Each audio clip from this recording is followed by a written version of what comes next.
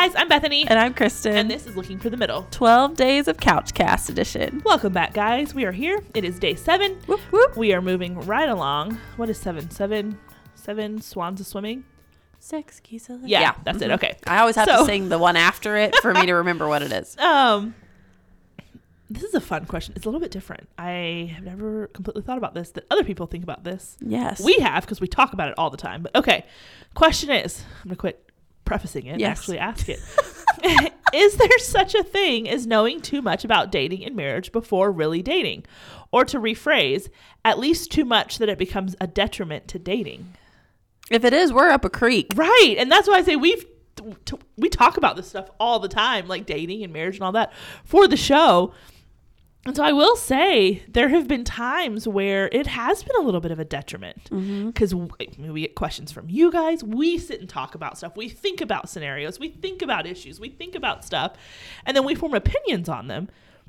And so it's almost this weird thing of like, then if someone else hasn't thought about those things or they don't have a thought on this particular issue when it comes to dating or that thing when it comes to like what they're looking for in someone. Like we've talked about it so much. I have a pretty fine pointed, detailed list of what I'm looking for because I have thought about it a ton because we talk about it.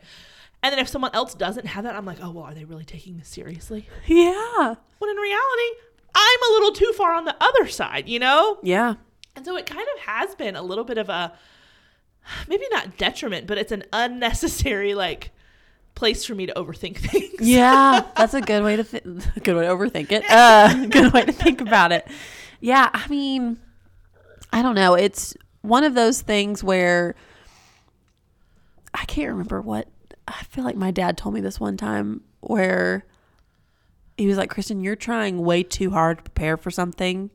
Like you almost know too much. Yes. Like you just need to go do it. Mm-hmm. And so I think we can get in that mindset of like, oh, if I know too much, because what I think happens when you think about it or talk about it, even as much as we do. I don't know if anybody does that. If you have a dating podcast, I'm sure you do. Or if you've been listening the whole time we've been going for the past 4 years, you probably do. But there's this thought of, if I know too much, am I setting my expectations up way further or way more broad or all-encompassing than if I didn't know as much or I didn't talk about it as much? You go in with a little like healthy ignorance, like, and the more you talk about it, like, I don't feel like I have a whole lot of healthy ignorance left when it comes to this. Is that a bad thing? I don't think it's a bad thing, but like you said, if you overthink it, it can be, because then you're making something a problem that's not actually a problem. Correct. And I think you can like for me, I'm going to speak from mine, because this has been something that I'm like, man, have I shot myself in the foot by doing this the past 3 years when it comes to actual dating? Yeah. Because I think I can tend now towards maybe making decisions, a snap decision on things about a person, because I'm like, oh, well, I see XYZ in him and I know XYZ about myself. It would never work because I've thought about all these things and how they go together. Instead of just getting to know this guy for who he is, and I think it's a defense mechanism because I'm trying to overanalyze all these things ahead of time, because then I can end it if it's not going to work according to this algorithm in my head before I get hurt, before I've opened up enough to be in that place. And so I think it can give you you have all this knowledge in your head about dating as a thing that you sometimes miss dating this person specifically and getting to know them. You fall back on this knowledge about dating as an institution. Yeah. Well, you think about, so y'all know we love basketball over here. Yes. And I coach basketball with my dad. And something my dad has always been really good at is he's very good at preparing. Like his teams are always very well prepared. We go over everything over and over and over again until they want to shoot everyone in the gym. And she doesn't mean with basketballs. Yes. No, the other things. But his favorite word is again. But we are prepared. But also, when he gets into a game, you don't so stick to the game plan that if it's not working, you don't adjust.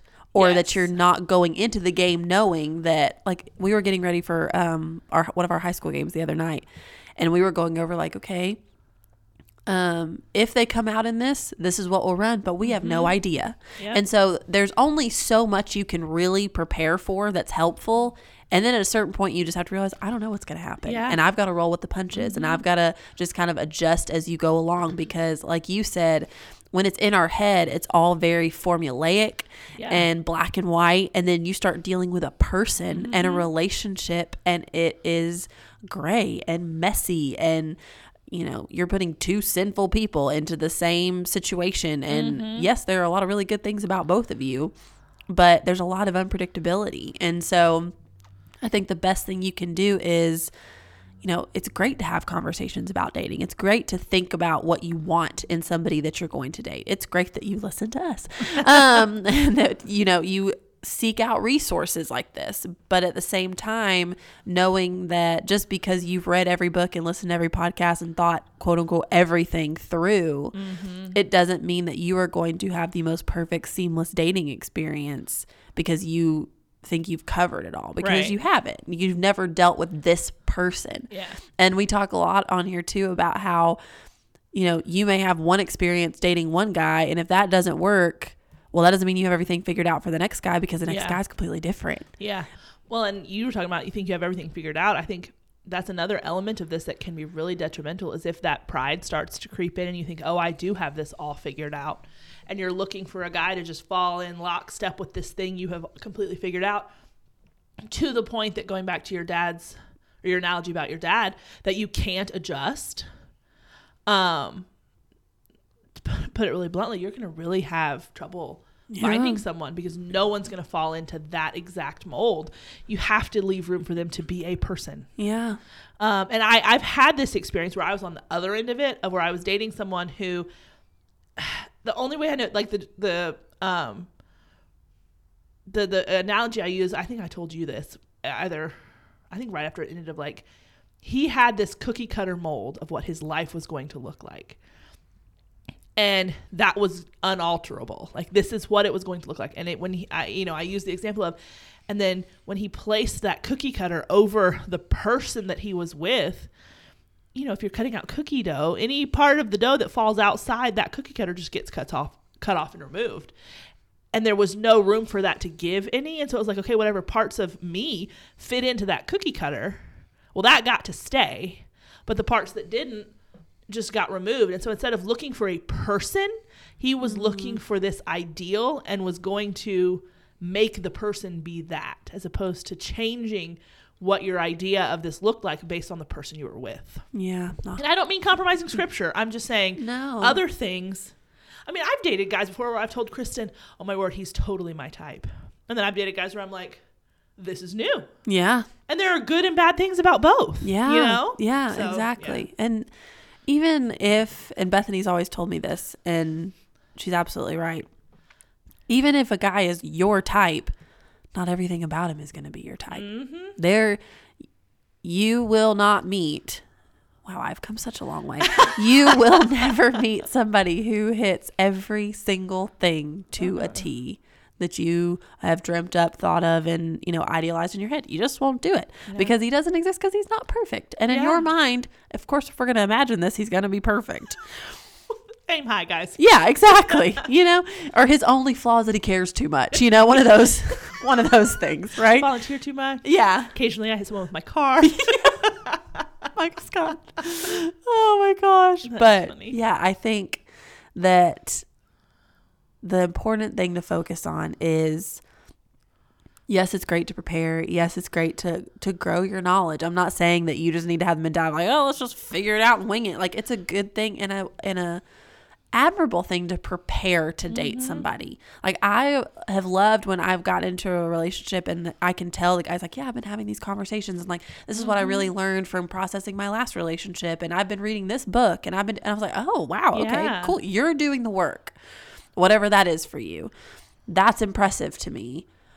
But also coming in with this humility of, I don't have all the answers. I don't have it figured out. I'm not going to be perfect. I'm going to screw up. You're going to screw up. And we're going to need to be gracious with each other. And we're going to figure this out. But we want to, because we want to be with each other. Yeah. And that's, I think, the goal, or what it should be at the end of the day. I agree. I think that's a very good place to end it. I think so. Okay, I don't have anything else. We will wrap it there, guys. Day 7 is in the bag. We are done. We are moving on to day 8 tomorrow. 8 maids of milking. 8 maids of milking. Okay. We'll be back tomorrow with another of our 12 days of Couchcast. But until then, I'm Bethany. And I'm Kristen. And this is Looking for the Middle.